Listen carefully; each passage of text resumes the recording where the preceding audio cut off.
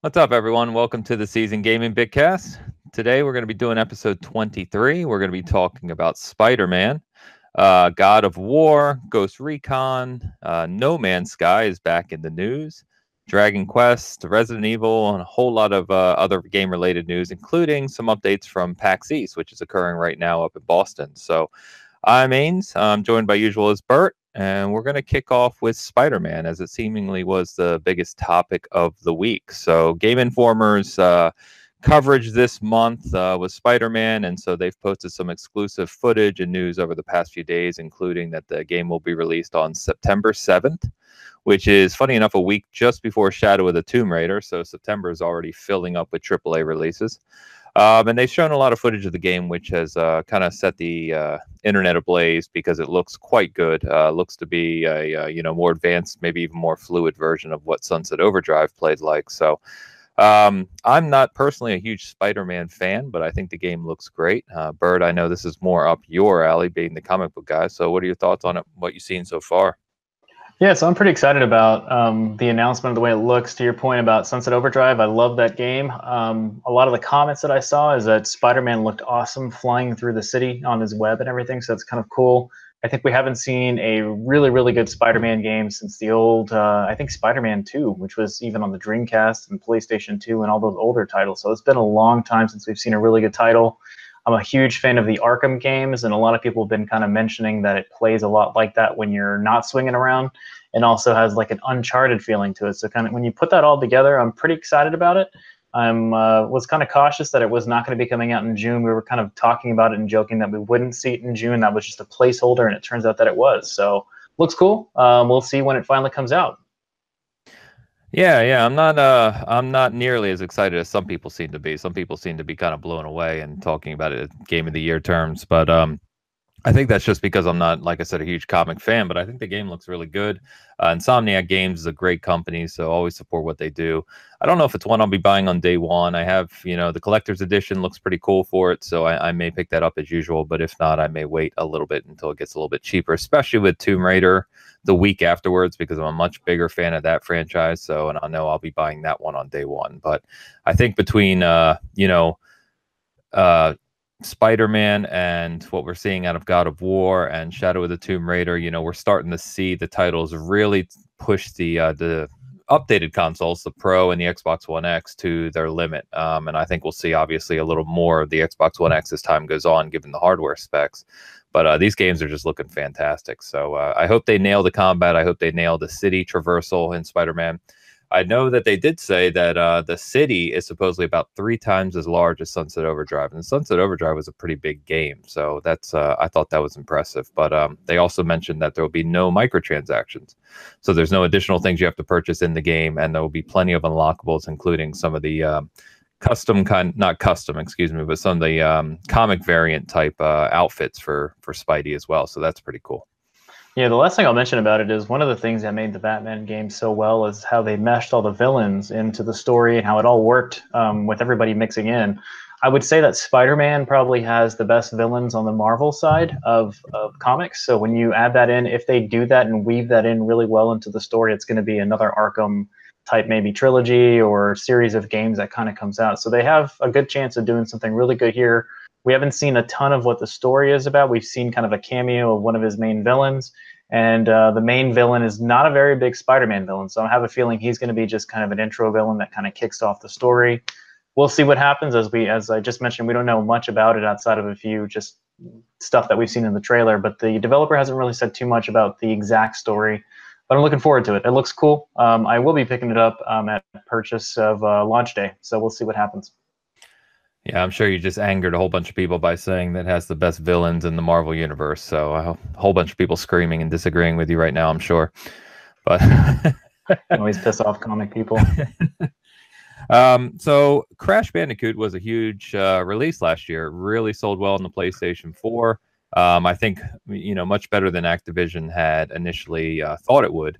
And because of that, they mentioned that more classics will be returning. So Crash is coming to Xbox One now, as we know. And just this week, we found out that Spyro is going to return as well. So the original trilogy is being remastered. It's going to be coming to the Xbox One PS4, and eventually the Switch, though they said that the Xbox One and PS4 are coming in September. The Switch release date wasn't given just yet. But this is pretty neat as well. It seems to be kind of the the mascot platformer type games are coming back that we grew up with in, say, the 90s, the early PlayStation era. And it's the original trilogy, so that's pretty neat as well. I was never a huge fan of Spyro back in the day, but it looks gorgeous, this remaster, so I may end up checking it out for the first time. Yeah, funny enough, and another great coincidence is that I'd never played Spyro either. I had seen the box art for it. I didn't really care for it at the time. I think at that time I was really into the whole adult nature of the PlayStation software that existed and kind of stuck to most of that while kind of pairing that up with Nintendo stuff. So I never got to it. But to your point, it looks really good. Social media is funny as always. They were complaining on the styling of the way Spyro is going to look compared to how he looked in the past, and even in some recent software that he kind of had cameos in. So it looks cool. I'm not really going too nuts about it. I'm kind of tired of remakes in general and remasters. So there's only a few that I'll play. Spyro's not one of them. If it gets stellar reviews, I might check them out. But I mean, you're replaying a game that a lot of people have played already, so I should be able to read up what exists already for it.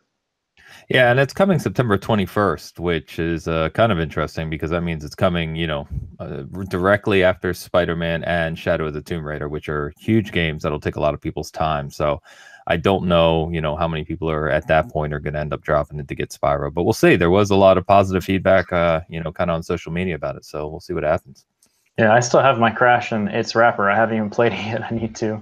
Like I said, remasters, remakes, I usually wait a while to play them when I have nothing else new to play, or at least something that I didn't love back in the day. So we'll see if I pick this up at launch or not. Yeah, and with October right behind it, that makes it even tougher. So, it's slotted in between a weird spot there, but we'll see. So No Man's Sky came out, believe it or not, almost 2 years ago now, or over 2 years ago, excuse me. And I don't think we need to kind of rehash everything that happened with No Man's Sky, but over the past kind of 2 years, Hello Games has been working constantly on it. All the updates to the game have been free, and they've really kind of, expanded it to more of what I think people assumed the game was going to be at launch. I had a really good time with it. I've played it on my PS4 quite a bit. I think I have upwards of 80, 90 hours into it, surprisingly. And I enjoyed it for what it was. It wasn't, a great from a gameplay perspective or depth, but it was really enjoyable to kind of lose yourself into it. So they have announced, Hello Games has announced that the next update is coming forward in summer. It's actually called No Man's Sky Next. They haven't given any details other than it's going to be the biggest expansion for the game yet, which is a bold statement because the Atlas Rises expansion added not only single player kind of story content, but also base building and a few other things. So that was a pretty large update by itself. But also it's coming to the Xbox One, which is neat to see. So finally, Xbox only players will get to play it.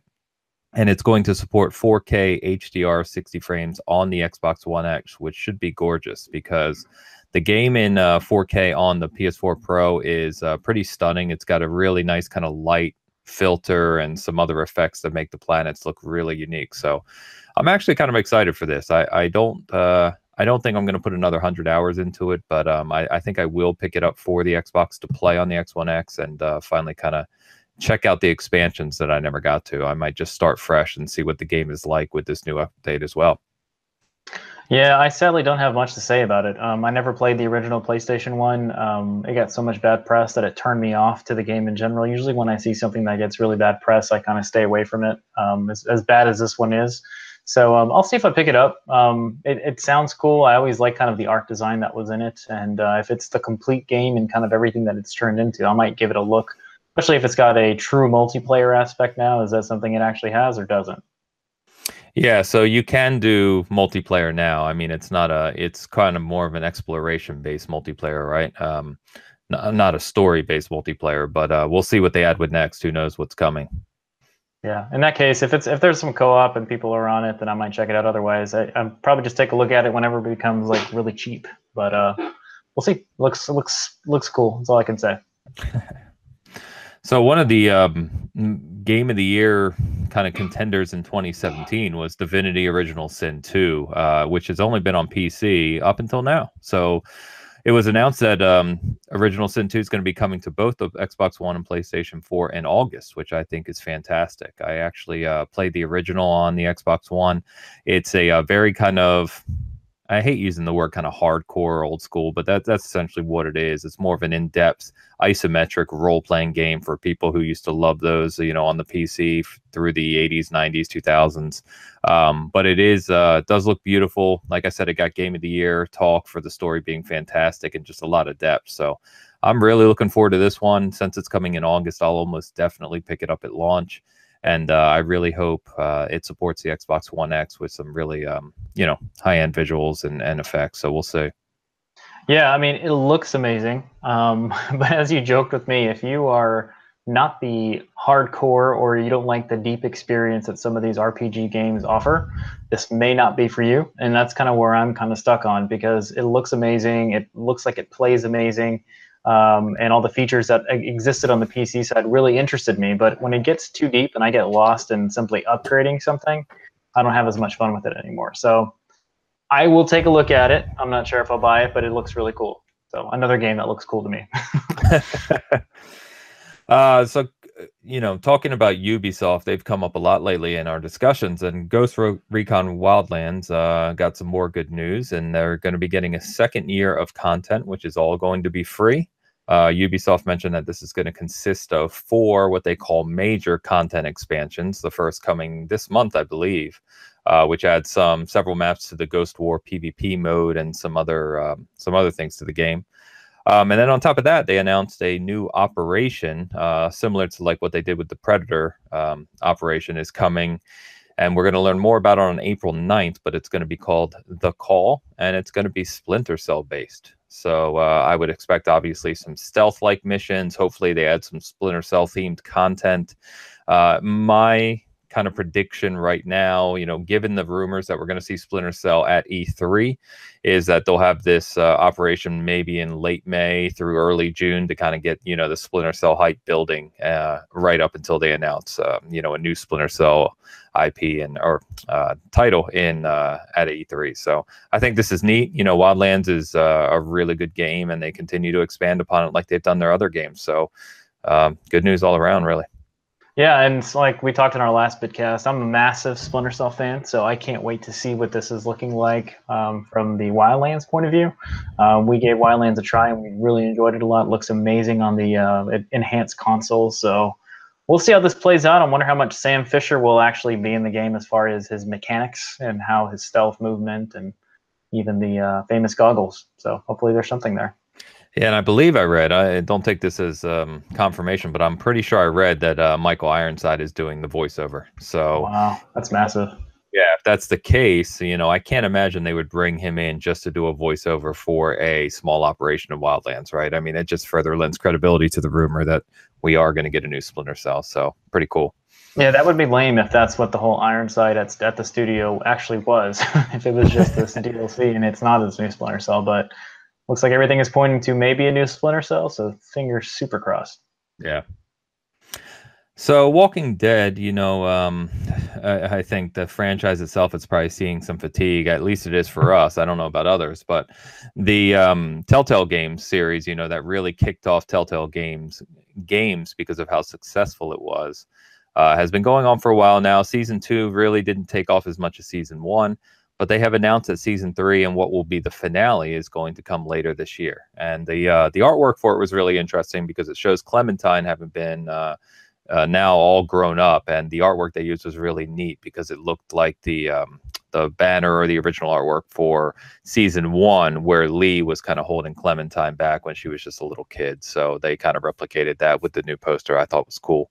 I'm not sure if I'll play this. I actually never finished Season 2. I started, never finished it. I've just kind of I don't know what it is over the past few years. It doesn't interest me as much as it used to. I'm actually looking forward to Wolf Among Us Season 2 more than anything else from Telltale. But I do think this is neat. It's cool that Clementine's all grown up, and I hope that Telltale gets back to really producing those kind of AAA, stories that they became known for before they kind of seemingly, overextended themselves. Yeah, I mean, as you just mentioned, there was a time where they had way too many games in development. The studio struggled in a lot of internal things that they were dealing with, and To your point, I first of all, with The Walking Dead, I guess brand in general, the show I lost interest in pretty quick after season 3, 4, or something like that. I think they're at season 7 now or something, maybe 6. I don't want to quote that incorrect before I piss Walking Dead fans off. But I mean, they had a sideshow that came out that was kind of like what happened before. And now, as far as the game industry goes with Telltale, I got to season 3, I believe, and I have it purchased, installed, but I haven't started it because of the fatigue you just mentioned. So I'm glad they're finally closing it out. Hopefully Clementine gets the closing she needs and is deserved with as much people that love her as a character and kind of what's happened. But I will probably wait for this one to go on sale, as I have with a lot of Telltale games, with the exception, as you mentioned, Wolf Among Us. So we'll see what that is, and hopefully it's good, but I need to get through season 3 first. Yeah, I think you can correct me if I'm wrong. I think this is season 3, is it not? There was season 1, 2, and the Michonne side one. No, there's actually a season 3. Yeah, I have the disc. Oh, you're right. Yeah, there was. Yeah. So sorry, guys, I said that mistakenly. So this must be 4, I guess, then, right? Even though they're just calling it the finale. So yeah, and it's weird, or I guess kind of a cool thing to see kind of Clementine grow up for being a little girl, and every single season she gets older and older. And to your point, that the big picture that was compared with is kind of the way, man, I'm drawing a blank on his name now. What's the original? Lee and Clementine from the original box art, and how she's grown up now. And there's another little girl, which I don't know much about because I haven't played season 3 yet. But we'll see. I mean, like I said, I need to get through season 3. I don't even know if it was good. And funny enough, when season 1 and 2 came out, people were raving about it and saying, you got to play this. Telltale was getting huge. And season 3 came out, I didn't hear much of anything on it. So maybe it's not that good. Maybe it's kind of at the weak point of Telltale development. Yeah, we'll see. So Dragon Quest is a massive franchise in the Asian markets, and it's always been kind of second fiddle to Final Fantasy over here in the West.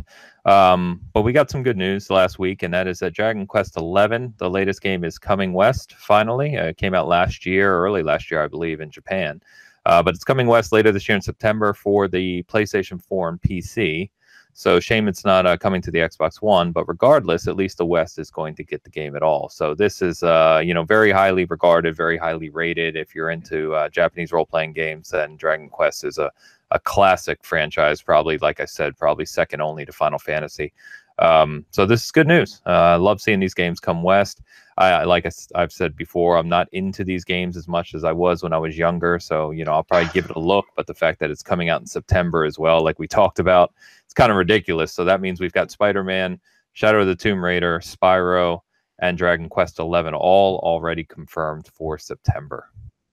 Yeah, and this might be coming into your love for anime or something, but the art style of these games is kind of like iconic in the industry in general. It is considered obviously one of the original JRPGs that we've kind of wanted for a long time.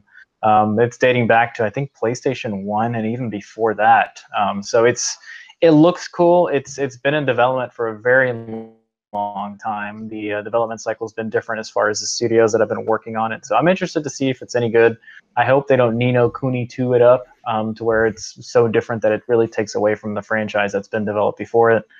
It's a crazy fall coming. So if it's great, I might jump on it right away. If it's not, it's going to be another thing that I wait for big time. But the Dragon Quest franchise is another one that's being just all kinds. I mean, the Dragon Quest Builders was kind of silly to me, which I wish they would have just made a full game earlier versus that game. But some people love it. So I don't know.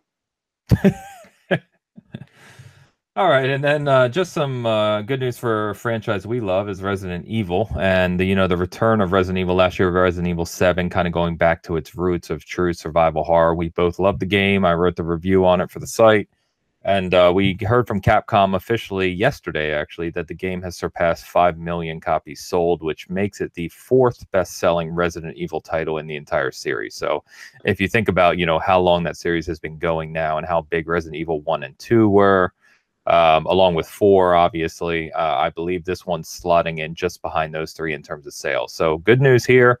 Love seeing this. I know we talked probably sometime last year, saying that we hope to see this sell well so that Resident Evil 8 is kind of done in the same vein. Keep that true spirit of survival horror in the Resident Evil series and don't take it down the kind of silly action route that some of the later games went into. So good news.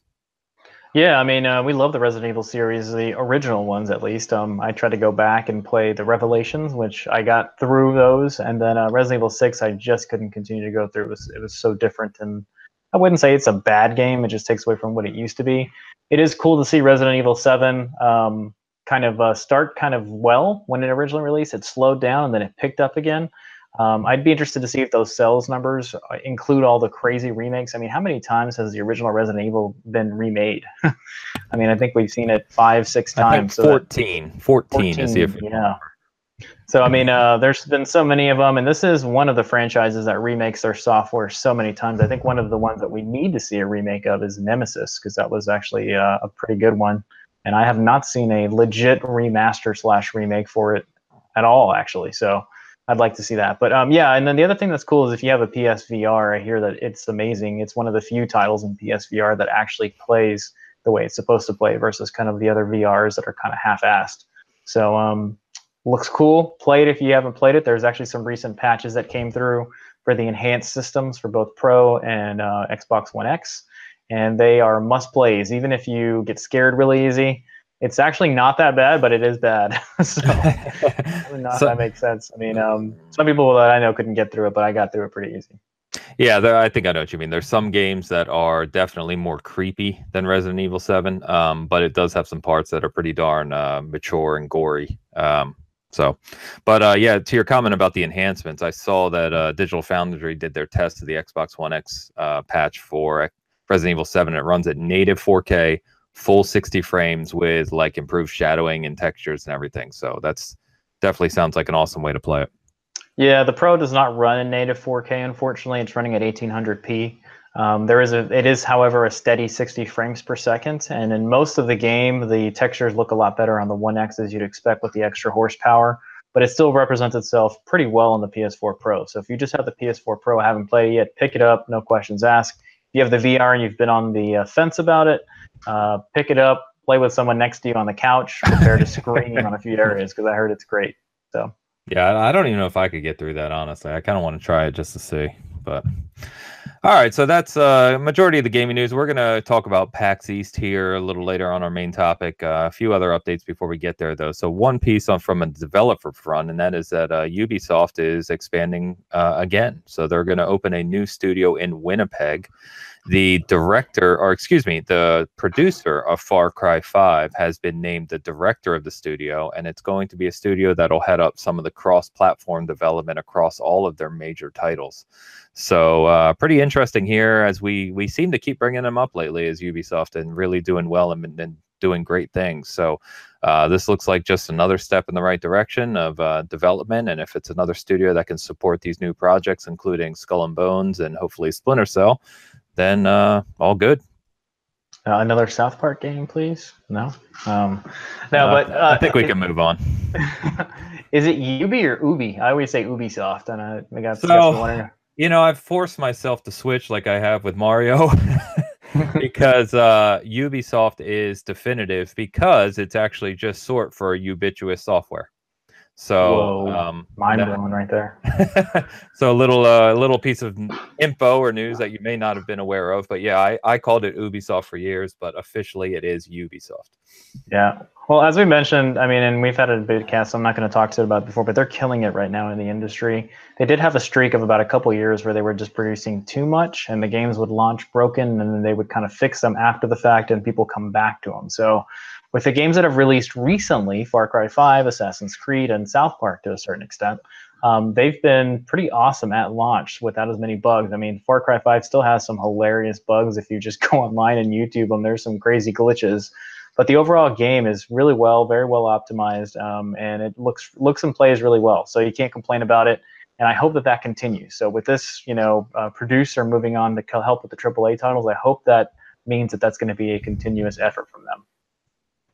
Yeah, me as well. And it's funny you mentioned Far Cry 5 because I was playing it earlier, and I'll talk about this and then now playing.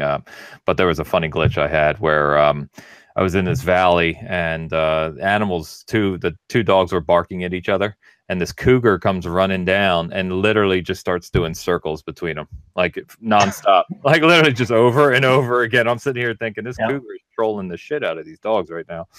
Yeah, and it's kind of crazy because like Bethesda is known to be like notorious for just game breaking glitches. There's some, Skyrim had ridiculous, Fallout had ridiculous glitches. The open world games are just so hard to kind of complete without that many glitches. And for Far Cry 5 to be, not perfect obviously, but at least it's playable. And I haven't heard of anybody having game breaking glitches, so they're more funny than anything. Yeah, yeah. And I just realized, as I was kind of listening to myself, I think I said ubiquitous software. I don't know what that is. I meant ubiquitous software. Wow. So I'm just going to go ahead and correct myself before anyone else does. So I'll put a pin in that one. Yeah, there you go. All right. So one kind of large rumor to share today, but I'm not calling it credible at all, and that is the fact that so Rectify Gaming, which is a site I want to be very clear that we do not endorse in any sense. This is a site that was created out of the fallout of NeoGAF, which was a disaster, and I won't even get into the whole nonsense that existed there. But regardless, they are claiming that Microsoft has secured the marketing rights for several AAA third-party games that are coming in the next couple of years, and some that we will see at E3, including Cyberpunk 2077, Anthem, Battlefield V, Borderlands 3, Splinter Cell, and more. So, if this was true, it would obviously be big. Microsoft has kind of, in the past few years at least, gone away from securing a lot of these big deal marketing rights. Sony's kind of gotten, I say, the lion's share of them. But this would be pretty big. It wouldn't surprise me really in terms of Anthem and Battlefield V, because they have a really good relationship with Electronic Arts, and we saw Anthem on, the Xbox stage last year. But for things like Cyberpunk 2077, Borderlands 3, Splinter Cell, I guess we'll see. But like I said, there's no one else that's citing this other than this site, and who knows, if it's got any credibility. But I guess we'll see here in the next couple of months. Yeah, it's all over social media, and I don't mean from like reputable sites. I mean from people commenting on it, talking about it, saying, "Oh, this is coming," without even talking about the rumor anymore. I think these deals are a lot more important than people think they are. To the hardcore gamers, people that play everything and own everything, it doesn't really matter to them because they know better. But to the casual gamer, having marketing rights to them a lot of the time means that it is only playable on that system. I know a lot of people personally and locally to me that think Call of Duty is only on PlayStation 4, and it kind of just has me scratching my head of like, seriously? But then when you look at the commercials, it really sells it as that is the only place you can play those games. And as I see on social media all the time, there's numerous people, regardless of what company they back, that think only cross-platform games are on their PlayStation 4. So if this has any truth to it, or if it actually happens that way, I'm not sure if it'll be a game changer, but it'll let Microsoft catch up a little bit in the conversation that's happening. But I think it's a big deal for them to get marketing rights, because as the big fanboy argument today is exclusives, despite them not being the highest selling software right now, are going to be kind of important for the industry. So I do expect Microsoft to have a big E3. I'm not sure what that's going to hold, and maybe there's some software that we don't even know about yet, and that usually happens. But if this is actually happening, if there's any truth to it, like I said, I think it will be big for them. Yeah, no, agreed completely. All right, so let's talk about new releases and what we've both been playing. So not a lot of releases over the past couple of weeks. Two big ones we'll just touch on, and as we mentioned a few minutes ago, Far Cry 5 came out. Huge release. It's the best-selling launch of the Far Cry series, according to Ubisoft, and people seem to be loving it. Particularly, it's being highlighted on the PS4 Pro and Xbox One X. The whole thing came out, it was running at native 4K on the Xbox One X, and on both systems, it just looks stunningly gorgeous. Some of the screenshots that I've taken and that, are being shared across social media are really impressive. The other one was Ni no Kuni 2, which you mentioned a short while ago, being rated very well. As you said, a few of the hardcore kind of Ni no Kuni fans are either in love with the new system, like the kingdom building in the game, or they're kind of lamenting the fact that so much was changed and it's very different from part one. So no matter what camp you're on, the game itself seems to be getting really solid reviews. It's sitting at an 87 on OpenCritic right now. So that's out as well. And then lastly, if you're a baseball fan, MLB The Show is kind of the standard bearer for baseball on an annual basis on the PlayStation 4. The new version is getting, what I've seen anyway, slightly lower reviews than some of the past years. It's sitting at an 82 on OpenCritic right now. So anyway, Bert, why don't you talk to us about what you've been playing over the past couple weeks? Yeah, so I did pick up Far Cry 5. I picked it up at launch, and funny enough, I'm not in love with it as much as so many other people are, just because it's another Far Cry game in a different place with a different story. I got tired of the Far Cry franchise in Part 4. I didn't even pick up Primal as to how bored I got with 4, because it's the same thing over and over. However, I am interested in how many people are loving it, and it's making me want to give it another try and come back to it and spend more time with it. I only have like 2 hours into it, so I can't claim that it's a horrible game or an amazing game, but it does look cool, and it's given me some time to catch up on backlog. With that being said, my backlog is playing the Arkham games for Return to Arkham, which is kind of the remasters, or not remakes, of the Arkham series that existed on Xbox 360 and PlayStation 3. So far, I've actually finished Assault at the Asylum, which is just the original one. I've actually went back to South Park: The Fractured But Whole. I'm about 5 hours into that now, and it's pretty good, but I'm kind of getting the same feeling that I got when playing Far Cry 5 with the first South Park. So if you played Stick of Truth, that's for people that only watch like maybe the first 5-6 seasons of South Park. It's all there. It's fantastic. I kind of quit watching South Park a while ago, so a lot of the inside jokes and stuff that I'm seeing in Fractured But Whole, I don't get because I didn't see it on the show. So it's really hard for me to recommend the game for me if you don't like South Park and if you didn't really watch a lot of it, because a lot of the stuff that happens is definitely funny, but you don't respect it as much as you would otherwise. Continuing to play kind of PUBG, maybe too much. I feel like that game takes away from other software for me, and then after I get tired of playing it for a few hours, I don't really want to game anymore, so it kind of makes me do that. But I have put some more time into Shadow of the Colossus. It looks great, it plays great, but it does have some it does feel a little dated. The game is very shallow, it's very empty. It is cool for what it is, but I have played it all the way through already, so I'm struggling to get through the game all over again. If you've never played Shadow of the Colossus and you like what you're seeing, keep playing. It just gets better and better. But if you've played already and if you thought it was just great, it wasn't the most amazing thing in the world, I can't recommend it for those types of gamers. So check it out, see it at a friend's house, play a couple Colossuses. I don't even know what that is, but enjoy it. It looks amazing. It's great. So it's kind of one of the fun things I've played on the PlayStation 4 recently. Very good. So yeah, talking about Far Cry, I did kind of what you did. I got it at launch. I played it for a couple hours, then I put it down for like a week.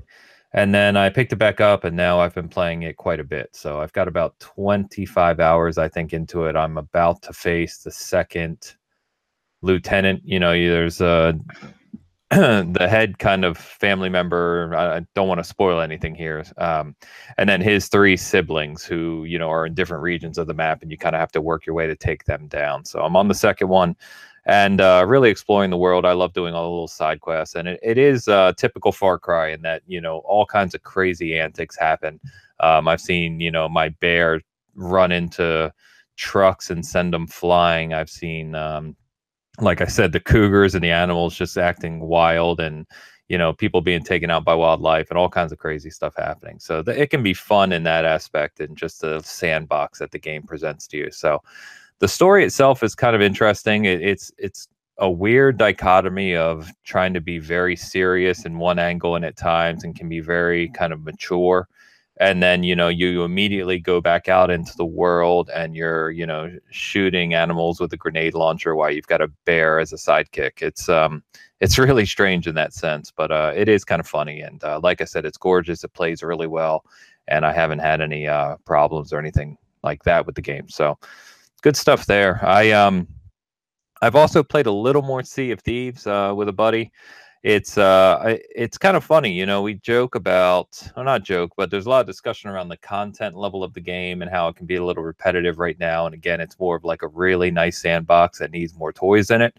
But no matter what, every time I've played the game, I end up smiling and kind of laughing and having a good time. So, take that as you will, but it is fun, especially when you're playing with other people. And then a couple of the, just Xbox free games or games with Game Pass that were added. So there's a title that is on all platforms and people really like, named Super Hot, which is very unique, and I've been playing that a little bit. It's like this really kind of indie game shooter, which is I don't know, it's just kind of weird the way it's set up. It's hard to explain, but you should definitely check it out if you can still get it for free, especially. And then a game I wanted to comment on real quick is Late Shift. So this is a game that was added to Game Pass. It came out, I believe, late last year. It's one of those games that they started making back in like the late 90s. You started to see it when like the CD drives became popular, 3DO and stuff like that. But it's essentially like you're playing through a movie and you just make the decision. So you'll make a decision and the movie will go that direction. It's almost like a choose your own adventure in a movie setting. But it's actually quite good. I'm playing it with my wife and letting her kind of make all the decisions and play through it. And it's not bad. The writing's not fantastic, but it's not bad. The acting's not spectacular, but again, it's not bad. It's actually kind of enjoyable. And it seems pretty long as well. I think we have probably a good hour plus into it, and it's still going. It seems like it's still got quite a bit to go. So, like I said, that's free to play in Game Pass if you have it. So you may want to check it out if you enjoy those types of things. I got a question for you before we move on. Did you play Far Cry Primal? Yes, I did. Is it similar as far as the animals? And, I guess there was saber-tooth tigers and stuff like that. Are the animal mechanics and how you use them the same as they are in Far Cry 5? Kind of similar. So in Primal, it carried over some of the stuff from 4, where you needed to skin certain animals or kill certain animals to make different, products, so you could hold more arrows or ammo or stuff like that. In Far Cry 5, there's more wildlife, so there's some variation, and there's also fishing and different fish you can catch. But when you skin them, you kind of just you do it as part of a challenge system in the game where it unlocks perks, and using those perks, you can then kind of build up your skill tree. So if you want to be better at melee, if you want to be better with your sidekicks, things like that. So you don't need to, the only thing you get from the skins is really money to buy other things. And then, you can assign sidekicks to your D-pad. I have like Boomer, the dog, on one, and I usually have either a person or Cheeseburger, who's the name of the bear, on the second one, and they just kind of roll around with you. And it's a lot of fun because, for instance, you go to an outpost, and I'll send Boomer running in there, and he'll identify or spot everyone for me. And then, you can kind of highlight individual guys, and I can send Cheeseburger running in there and he'll jump on a guy. And then all the other people will react, oh my God, it's a bear, and all hell breaks loose. Everyone starts firing and running everywhere. And that's kind of where the sandbox nature comes into play, where it's really funny and you can just start having a ball. So nice. Yeah, it's similar. Ubisoft does that a lot, right? They create some mechanics in one title, and then the title that comes out a year later shares it, and they just keep sharing it among all their titles. So kind of like the drone in Wildlands and the Senua in Origins, right? Oh yeah, very similar. Very similar. So, all right, so we were just going to touch on PAX East here, kind of our main topic. So not a dedicated thing, but PAX East is going on right now in Boston. It's happening, started on Thursday, April 5th, runs through tomorrow, Sunday, which is April 8th. We're recording this Saturday. And, wanted to talk about some of the other kind of game news that has come out of PAX specifically. So some of this is going to be more indie game related, as that's a big highlight of the PAX conferences, but we've also gotten some news for some other things. So speaking back to Final Fantasy 15, so Square Enix announced that just yesterday or the day before, it's going to get 4 more story-based expansions in what they're calling a year 2 content. So we're starting to see this out of more and more publishers and developers that, these kind of year 2, year 3 / content deliverables are coming, which is kind of neat. So 4 new story DLCs. I haven't played Final Fantasy 15. It's not a game that I really want to get into anymore, but I know you started it, so I don't know how deep or how long these DLCs are going to be, but it is pretty interesting that they're going to continue to expand the game anyway. Yeah, so I'm about 6 hours into the main story. I haven't touched any of the existing DLCs, but I will say that I've heard nothing but good things about the other DLCs that existed. So kind of a crazy game in the sense to where it had horrible development cycle. I think they restarted the game development like 2 or 3 times. Took forever to get done, but once it's come out, I think it's been one of the better received Final Fantasies in recent memory, without dating back to the early 2000s and late 90s. So it's really good. I'm looking forward to it. I hope I can actually finish it. I have so much going on that it's kind of you get stuck in one game that doesn't let you play anything else, and that's kind of what it does. So if you love it, I think this is great news. Yeah, and one of the other things that was mentioned, which I don't think anyone expected, is that Square Enix announced that there's going to be a collaboration between Final Fantasy 15 and Shadow of the Tomb Raider, and that it'll be coming soon. So that's all the details they gave, is that it's coming soon. They didn't mention what this is.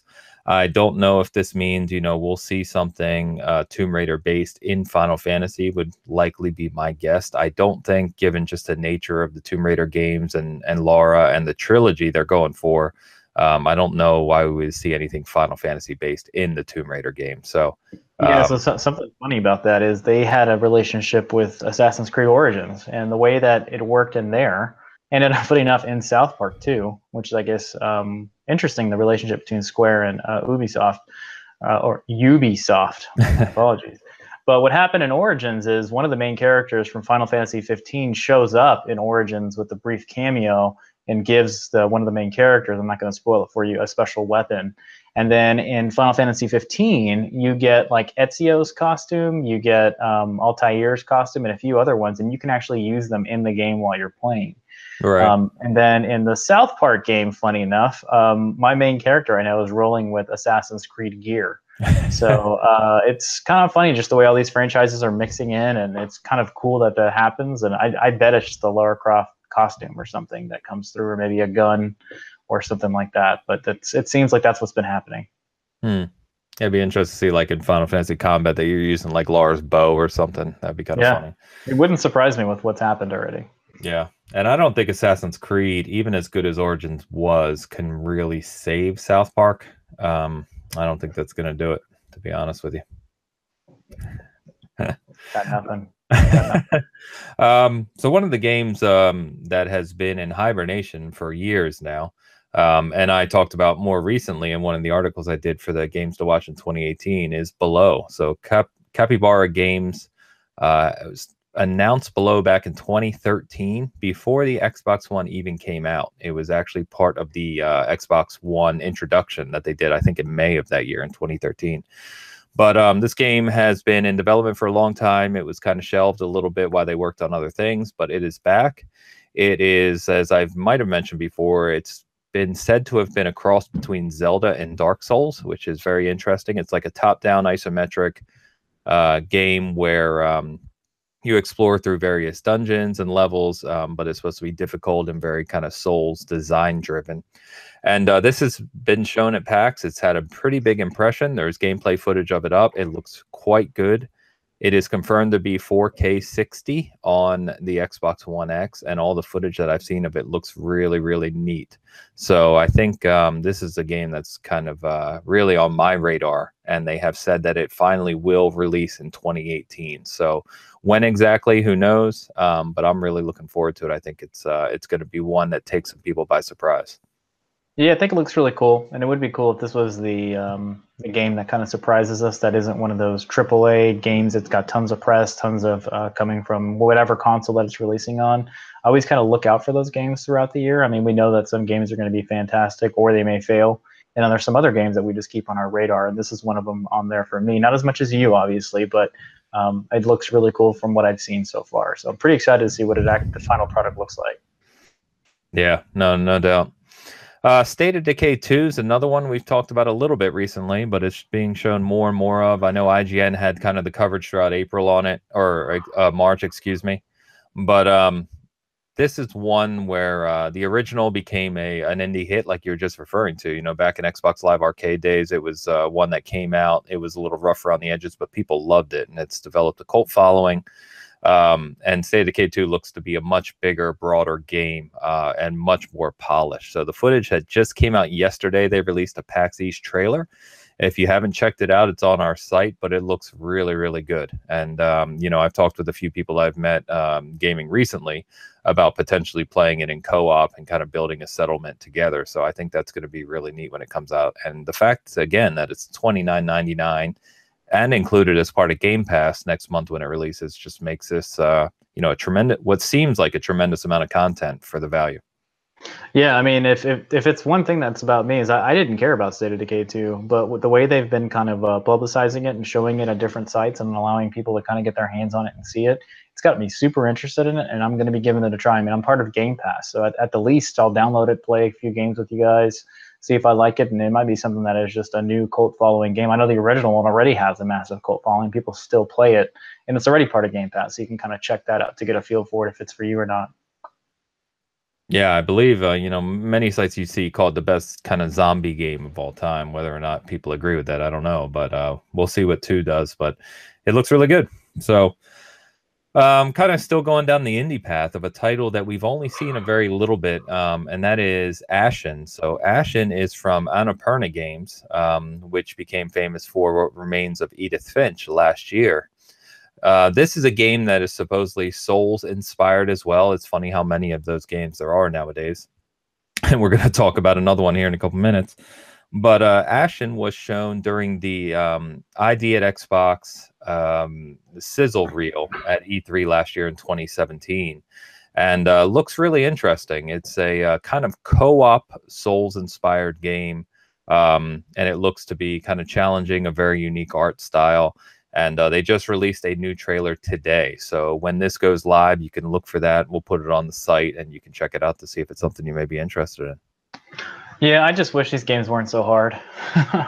Or at least there was like a mode for people that suck at them so we could actually see most of the game and play through it. But I guess that kind of defeats the entire purpose of the game. So I've heard about this game. I haven't seen too much on it, but What Remains of Edith Finch is one of the games that I really, really want to play more than anything right now. Might actually do that today. I might go give it a try. But yeah, I just wish this game was going to be for me to finish up and actually go through. I have a feeling it's not. So sadness for me. Well, let's use that as a segue for the next title that has had a big presence at PAX East, and that is Code Vein. So Code Vein from Bandai Namco, I believe, anyway. I'm going off of memory there. Is that Square Enix or Bandai Namco? Code Vein. I thought it was Bandai Namco, but I will check while you're talking about it. Okay. I hope I was right there. But anyway, big booth, big lines to play the game apparently, and it looks quite good. The feedback that we've seen in several different videos and several different kind of interview scenarios from PAX is that it plays really well. It has a very, very Dark Souls feel that's more complex, a very complex kind of battle system. It's got a cell shaded / anime art style. So if you're obviously into those things, you know, Your favorite? Yeah, I think, well, we'll get to that. I was going to say, if you're into that, it will obviously resonate with you more. For me, who's not into that stuff, the game will have to, you know, overcome that. But, you know, like I love Persona 5, and that's pretty much straight anime. So I think I'll like this one. But the funniest thing, the reason I segued to this one is the thing that I've heard nearly everyone say that was interviewed about it in multiple different areas now is it is incredibly challenging. May even be more difficult than Dark Souls. So that'll be interesting. Of course, you know me, I hear that and I'm like, all right, give it to me. I'm ready to play it. But I know that, you know, you've enjoyed the Souls games, but you also get frustrated at times with them too. Yeah, I mean that's the funny thing. So Code Vein, funny enough, out of all the Souls games, has me the most excited. And I've heard the exact same thing you just said, that it's harder. I know that I think a lot of big channels, IGN, GameSpot, a few of the other big ones, have sent people over to kind of play it, and they said it was really hard in just a short 2 hours that they played it. So once again, really upset that I'm not going to get to play it because I love anime and I love the art style that is existing in this game. So maybe I'll just buckle up and follow a guide, have a side-by-side YouTube tutorial on how to get through each part or something. But I don't know. I was really excited about it until I heard how hard it was. So once again, sadness times 2. Yeah, I don't. Was it Bandai Namco, by the way? It was. Yep. Okay, good. I'm glad my memory didn't fail me there.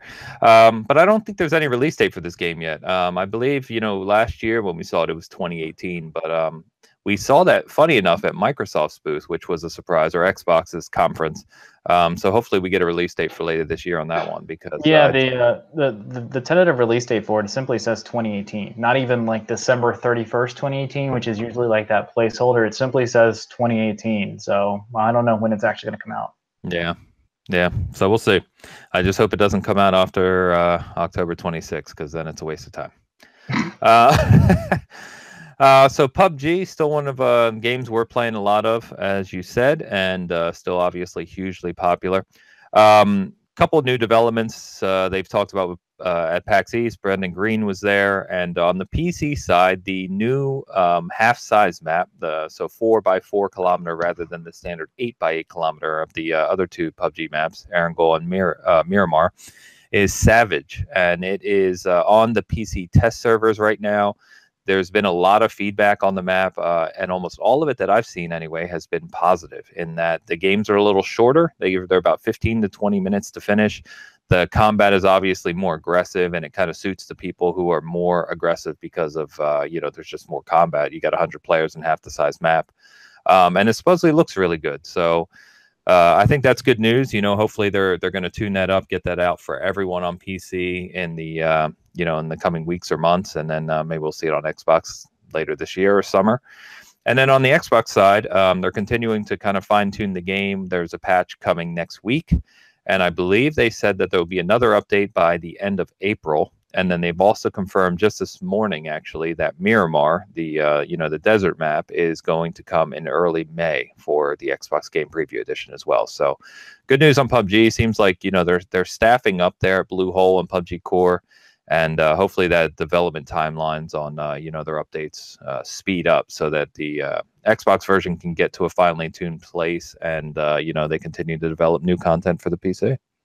Yeah, and I think that's something PUBG desperately needs at this point. I think a lot of people have been getting kind of tired of, well, for the Xbox gamers, we have one map. So even the PC gamers have kind of mentioned that they'd like something fresh, something new. So I think this is good that it's coming out and it's being tested. So very cool to see. I think it's going to offer some different gameplay tactics for people. So the old camping thing where you just kind of hide in the house somewhere and wait for somebody to come get you or come get them, I think that's going to change quite a bit. But I'd like anything fresh, anything new, any of the maps to come to Xbox and more optimization. So I can't wait till it gets there. For sure. So a couple more things to touch on. So Wolfenstein New Colossus is being shown on the Switch at PAX. It is they haven't really commented on the detailed specifics that I've seen anyway around resolution, frame rate, etc. But from what I've heard, it is playing rather well, and the transition is pretty good. So I hope that's true. The more people that get to play Wolfenstein, the better. It's a fantastic game, one of our top from last year, and it's the type of game that we have not seen on Nintendo systems, for a long time. Or even ever, because it is a very violent and mature game. So I think it's great. Get it to a bigger audience, and I hope it's good. Yeah, I mean, I think it looks really good too. We'll see what happens when more of it comes out. Yep. And then finally, the biggest news from PAX, and I'm joking, of course, but this is one that I like, is that the Jackbox Party Pack 5 has been announced and is coming in late 2018. So our main headline. Yeah, so these are really fun games. If you haven't checked out the Party Pack games, they are a blast. You literally have one person that needs to set it up, on the console, and then everyone else can just play on any device, whether it's a PC, a phone, or tablet. And of course, if you have friends over, everyone's got their phone, right? So all you do is you go to a web browser, you log in with the code on the screen, and you start playing. And a lot of the games support, 4 or more people. Most of them support up to 8. And it is a blast. We actually, over Christmas time, played with my son, who is in the Marines and in Hawaii right now.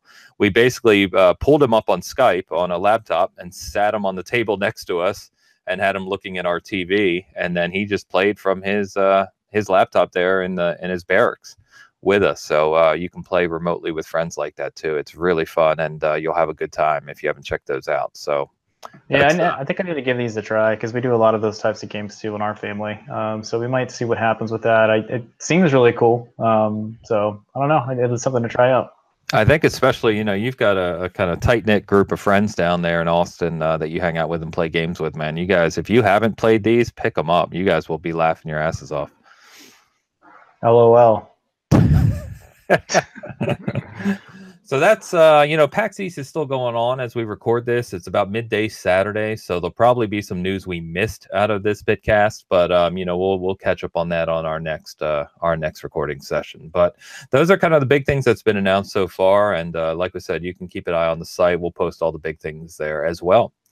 But for now, why don't we go ahead and go over to collectibles and things, anything that we've picked up over the past couple weeks that we want to talk about or share. What do you got?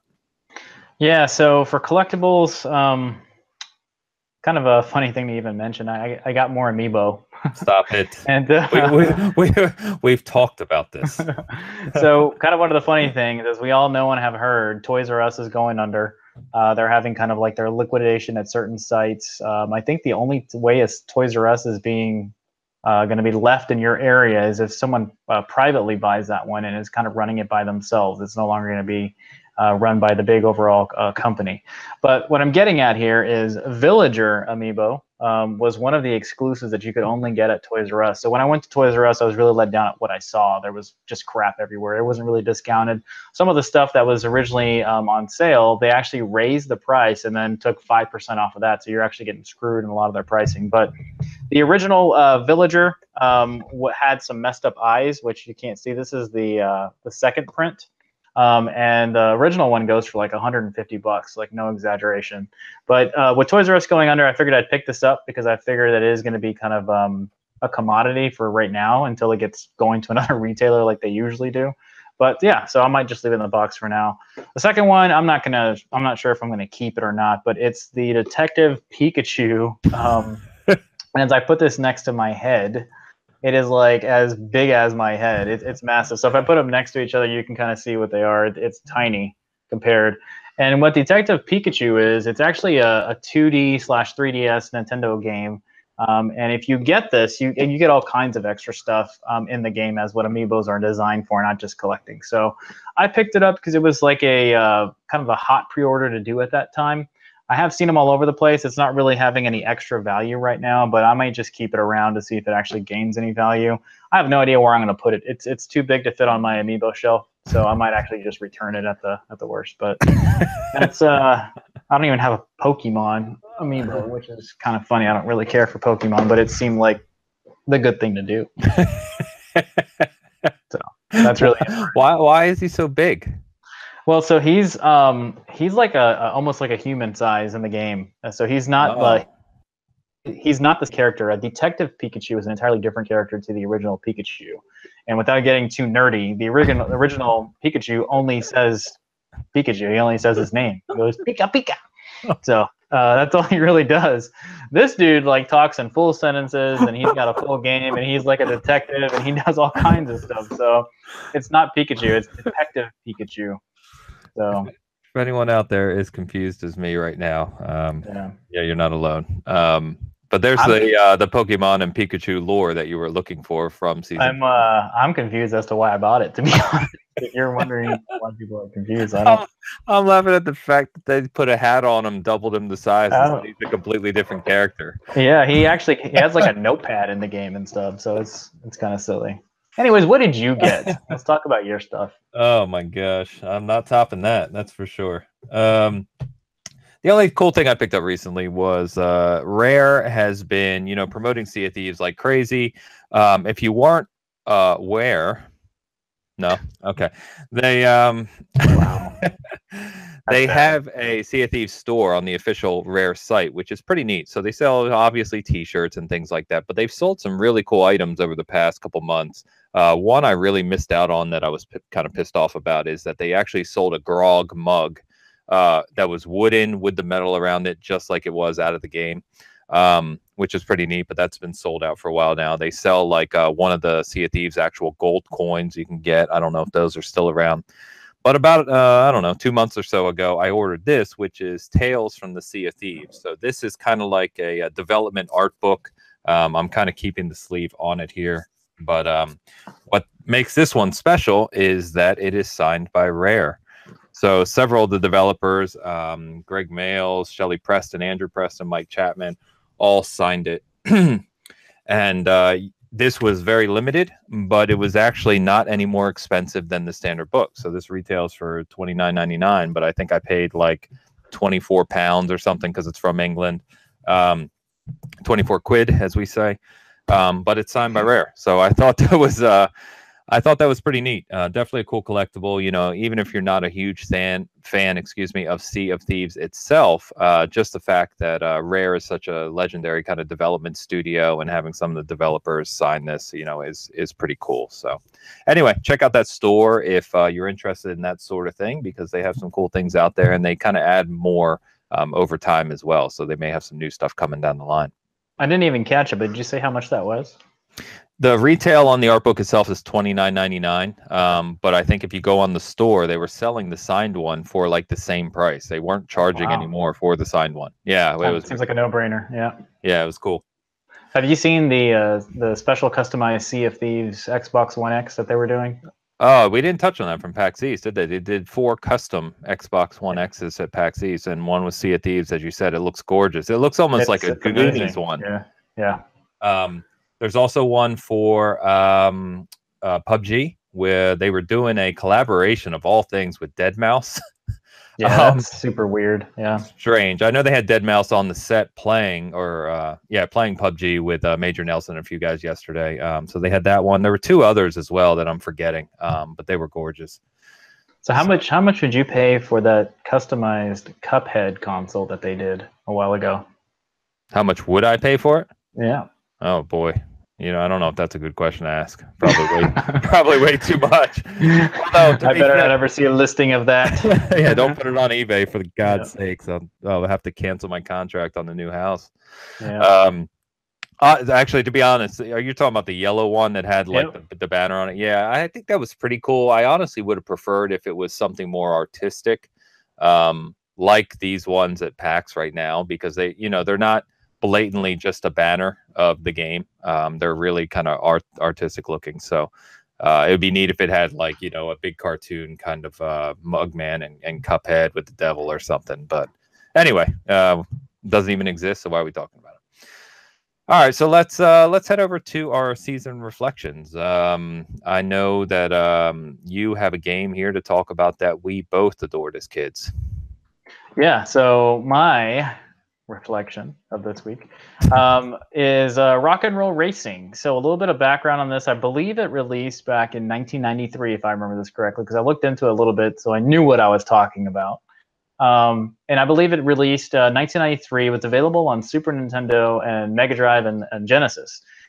I actually played the Super Nintendo version. I'm not sure about you, Ains. I'll let you answer in a second. But this was like one of my favorite games of the Super Nintendo that is not widely recognized outside of people that played it. So you obviously hear about Mario, Zelda, all those. But Rock and Roll Racing, I spent hours upon hours upon hours going through it. It had an amazing soundtrack. Obviously, it had some rock soundtrack from some of the better artists. I think it was only like 6. Had Black Sabbath. Yeah, Black Sabbath, Steppenwolf was there. I mean, there was some big bands that were rocking and rolling, I guess you could say. Oh, but yeah, the gameplay is a racing game, as I mentioned, Rock and Roll Racing. And if you played RC Pro-Am, or what was that RC off-road truck game that you'd play at the arcades with the wheel and the pedal? Yeah, it's called Off-Road. Yeah, they're just called Off-Road. I thought it was like Trucking Off-Road or something. So it's the same thing. It's like a top-down, and the cars technically are moving, but the camera's actually following the track. So you got to kind of control it in there. And to me, it was the best one. I mean, you could shoot like missiles and stuff, and you could jump with turbos and go further. So it was one of my favorite games of Super Nintendo. I don't have a hard copy of it, unfortunately. I have it emulated, and I still, funny enough, will play it probably once a year or something to kind of remember. But to find the actual cart, I think the cart by itself ranges between $30 and $50, depending on what's going on at that moment. If you want kind of like a sealed in box, that's going to be over $100. But if at least you have kind of the box and all the contents with the instruction manual, you're looking between $80 and $100. So it is becoming harder to get. And as Ains learned this past week, or probably for a while now, some of these old carts from Genesis and Super Nintendo are going for obscene amounts right now on auction sites, even Craigslist. Because what people are doing on Craigslist now is they go to eBay to get their value of that cost, and they sell it for what they would sell it on eBay, which is kind of unfortunate because they take a hit of around 15 to even 20% sometimes on what they're selling. So they need to take that in consideration. But kind of hard to find in Craigslist, but if you can find it on eBay if you're really looking for it. And if you have an emulator of some sort, check out the game. It's a lot of fun. I think it's still fun today. In my opinion, I still have fun with it today, but it might be more of a nostalgia point of view. Yeah, and I think I think it is playable today. Or at least, speaking from my terms, but a fantastic game. It was kind of like the 16-bit version of RC Pro-Am. It kind of played like that. And yeah, fantastic game. But yeah, to your point about those classic cartridges just going for obscene amounts, there was a game called Knights of the Round for the Super Nintendo, obscure game. But it plays kind of like modern day Dragon's Crown, one of our Golden Axe, one of the side-scrolling beat 'em ups. And there was an auction on eBay currently going. I looked yesterday, and it was at $170 and still going on bids for that game. And I'm just like, this is crazy. You can't. I don't know. Those people who built those 8 and 16-bit collections, 15, 20 years ago, and have hundreds and hundreds or even thousands of games. Man, they are sitting on literal gold mines right now. It's crazy. Actually worth more than gold if you think about it from a weight perspective, but that's kind of not. Go ahead. Sorry. No, you're good. So funny enough, again, leads right into what I just did. So I actually just picked up one of the classic games that I've had my eye on for a while.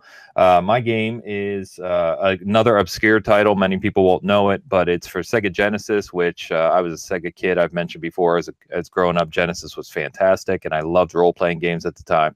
So this is Dungeons & Dragons Warriors of the Eternal Sun. So this is one of the few D&D games that came to Genesis. I don't know if there were others. It is it wasn't a fantastic game even when it released, but it was just one that was memorable to me. You got to keep in mind, back in the 8, 16-bit eras, the Japanese role-playing games, so Final Fantasy, the Dragon Warriors, they were the kings, especially Final Fantasy. Phantasy Star is another one. There was the Shining in the Darkness series and Shining Force, all fantastic games. But on the Western side, a lot of those Western RPGs were PC based. So you had the Ultimas, those classic games on the PC side. There were some that came to consoles, but they were not really designed that way. And so the ones you see like this, like Warriors of the Eternal Sun, there was actually one that's, again, probably $150 if you can find it now on TurboGrafx, a D&D game. I forget the specific name of it. Might and Magic for the Sega Genesis was another one. So those games did come out, long story short, but they weren't designed that way. So they're more isometric. They're very deep. They have a lot of systems working behind them. They just didn't play as well, generally speaking, as the Japanese ones did. So, but anyway, I got this copy. It's really neat because it's complete. It's mint, cartridge, manual, and it actually even has the hint book, which you had to buy aftermarket. This did not come with the game. In fact, it says right on the back of the thing, hint book with detailed maps and survival tips sold separately. So this actually usually goes for about $20 to $30 by itself. This goes for another $20 or $30. I got both for $19. So I don't know how I stumbled upon that, but good pickup. Is it playable? Yeah. Is it playable today? Probably not. Not at all. No. I'll probably play it and get some nostalgia out of it, but if you're just someone who's going back to play old games, there's thousands of other ones you'll want to play before this one. So but yeah, anyway, cool pickup there, and I'm kind of been on the hunt lately for some of those 16-bit games. That was my favorite generation, so I've got the nostalgic goggles on lately and looking for those games that I want to get from my youth again. But yeah, so funny quick story that I saw on social media this week, which is interesting as we're talking about pickups, was remember that game Cool Spot back in the day? Yeah. For I actually rented it. Genesis as well. You what? It was on Genesis as well. Yeah. So I actually rented it back in the day at my local grocery store, which was awesome back in the day when you could do that. And I think it was a very limited game. You could only get it through certain specific ways. And it was also available on Super Nintendo. And there was a buddy of mine who actually picked up a sealed in box version of it. And it was a PAL version. And I think they got it for like, I think $150. But I think its retail value is something like $400. So to kind of give you an idea, I mean, these are getting crazy. The carts, the current generation that is just insane is the Super Nintendo Genesis, and then older than that, if you can get stuff in boxes. But if you are a collector and you are and wanting to get what the upcoming collection stuff is, it is the Sega Saturn and N64 stuff that is with boxes. And some of that stuff is already really expensive. So if you are looking into getting into that retro collecting, that's what you want to start with. I guess you could kind of start with Super Nintendo Genesis, but it has to reach a ceiling at some point, in my opinion. I don't know when it's going to get there, but when you're paying $102, $300, $400 for a game just by itself, it can get kind of silly. You can no longer complain about console costs anymore at that point. Yeah, that's the funny thing, right? You get people buying $400 single one-off games and then say the Xbox One X is too expensive. But yeah, I think it's just that the market's gotten to the point where people like us who are a little older now, making more money, want to go back and revisit their childhood. They're just willing to spend the money to get these games back, and they're not games that are ever reproduced. A lot of these games were made in limited runs for 6 months, a year on these platforms, and a lot of them have also not been emulated well. You can get them, but they're not ones that are regularly re-released or anything like that. So I think even with as many emulators there are now, you can play any Nintendo. You can basically play anything from those eras. I have most of these games on a modded Xbox, but that's not the point. It's just not the same as having the real thing. So yeah, you were talking about this week, and having that actual cartridge in your hand, or even as you just mentioned with the instruction manual and the hint book, that's massive. And sometimes nostalgia is worth more than money. So I get it. I just think I cannot fathom spending $200 on a cart right now with a case. It's crazy. But yeah, like I said, sometimes it's more important. The one thing, just to close us out here, I don't want to keep going, but the one thing you mentioned about, getting the boxes in good shape, that always drove me crazy with Nintendo. Yeah. They always use cardboard boxes. And TurboGrafx is the same way, because I was looking through some of that stuff recently and trying to find a good box on a TurboGrafx game, especially some of the rare ones. Yeah, super expensive. Whereas, I always loved the Master System and the Genesis. These hard cases are like, they're solid as can be. Funny enough, it's so stiff that I'm so used to like the Xbox One and PlayStation 4. These things are like, just opening it, this thing's like, a freaking gun case compared to those games. So it's hilarious. But it makes getting the boxes like this much easier for Sega games. The only thing you usually have to check with the Sega games are the manuals, make sure they're in good shape. So. Giggity. One last thing that I was going to say is if you are a Neo Geo collector, like if you look, they make hard cases like the Genesis cases, third party, that you can get that has amazing art that you can put your Neo Geo cart inside of there. And it's worth every penny if you are a big collector. Neo Geo games, I've seen some over $1,000 just for the game. So not even the console. The console can be more than that sometimes. So don't start with collecting Neo Geo as your first retro. You're going to go broke. Yep. So I've mentioned before that I used to be a big Neo collector. I was part of the whole Neo Geo crew website. And the thing you mentioned about those hard cases, funny enough, I still have a couple of them. What the Neo guys do is the AES versions of games come with actual cases because of the home versions, right? But the MVS version, which is the arcade version carts, they're cheaper to get because they made more of them. So what the guys do is they buy the MVS cart, but then they make a custom case for it to make it look like the home console one. So I used to do that. Like I said, I still have some of the shell cases, I think, stored away somewhere.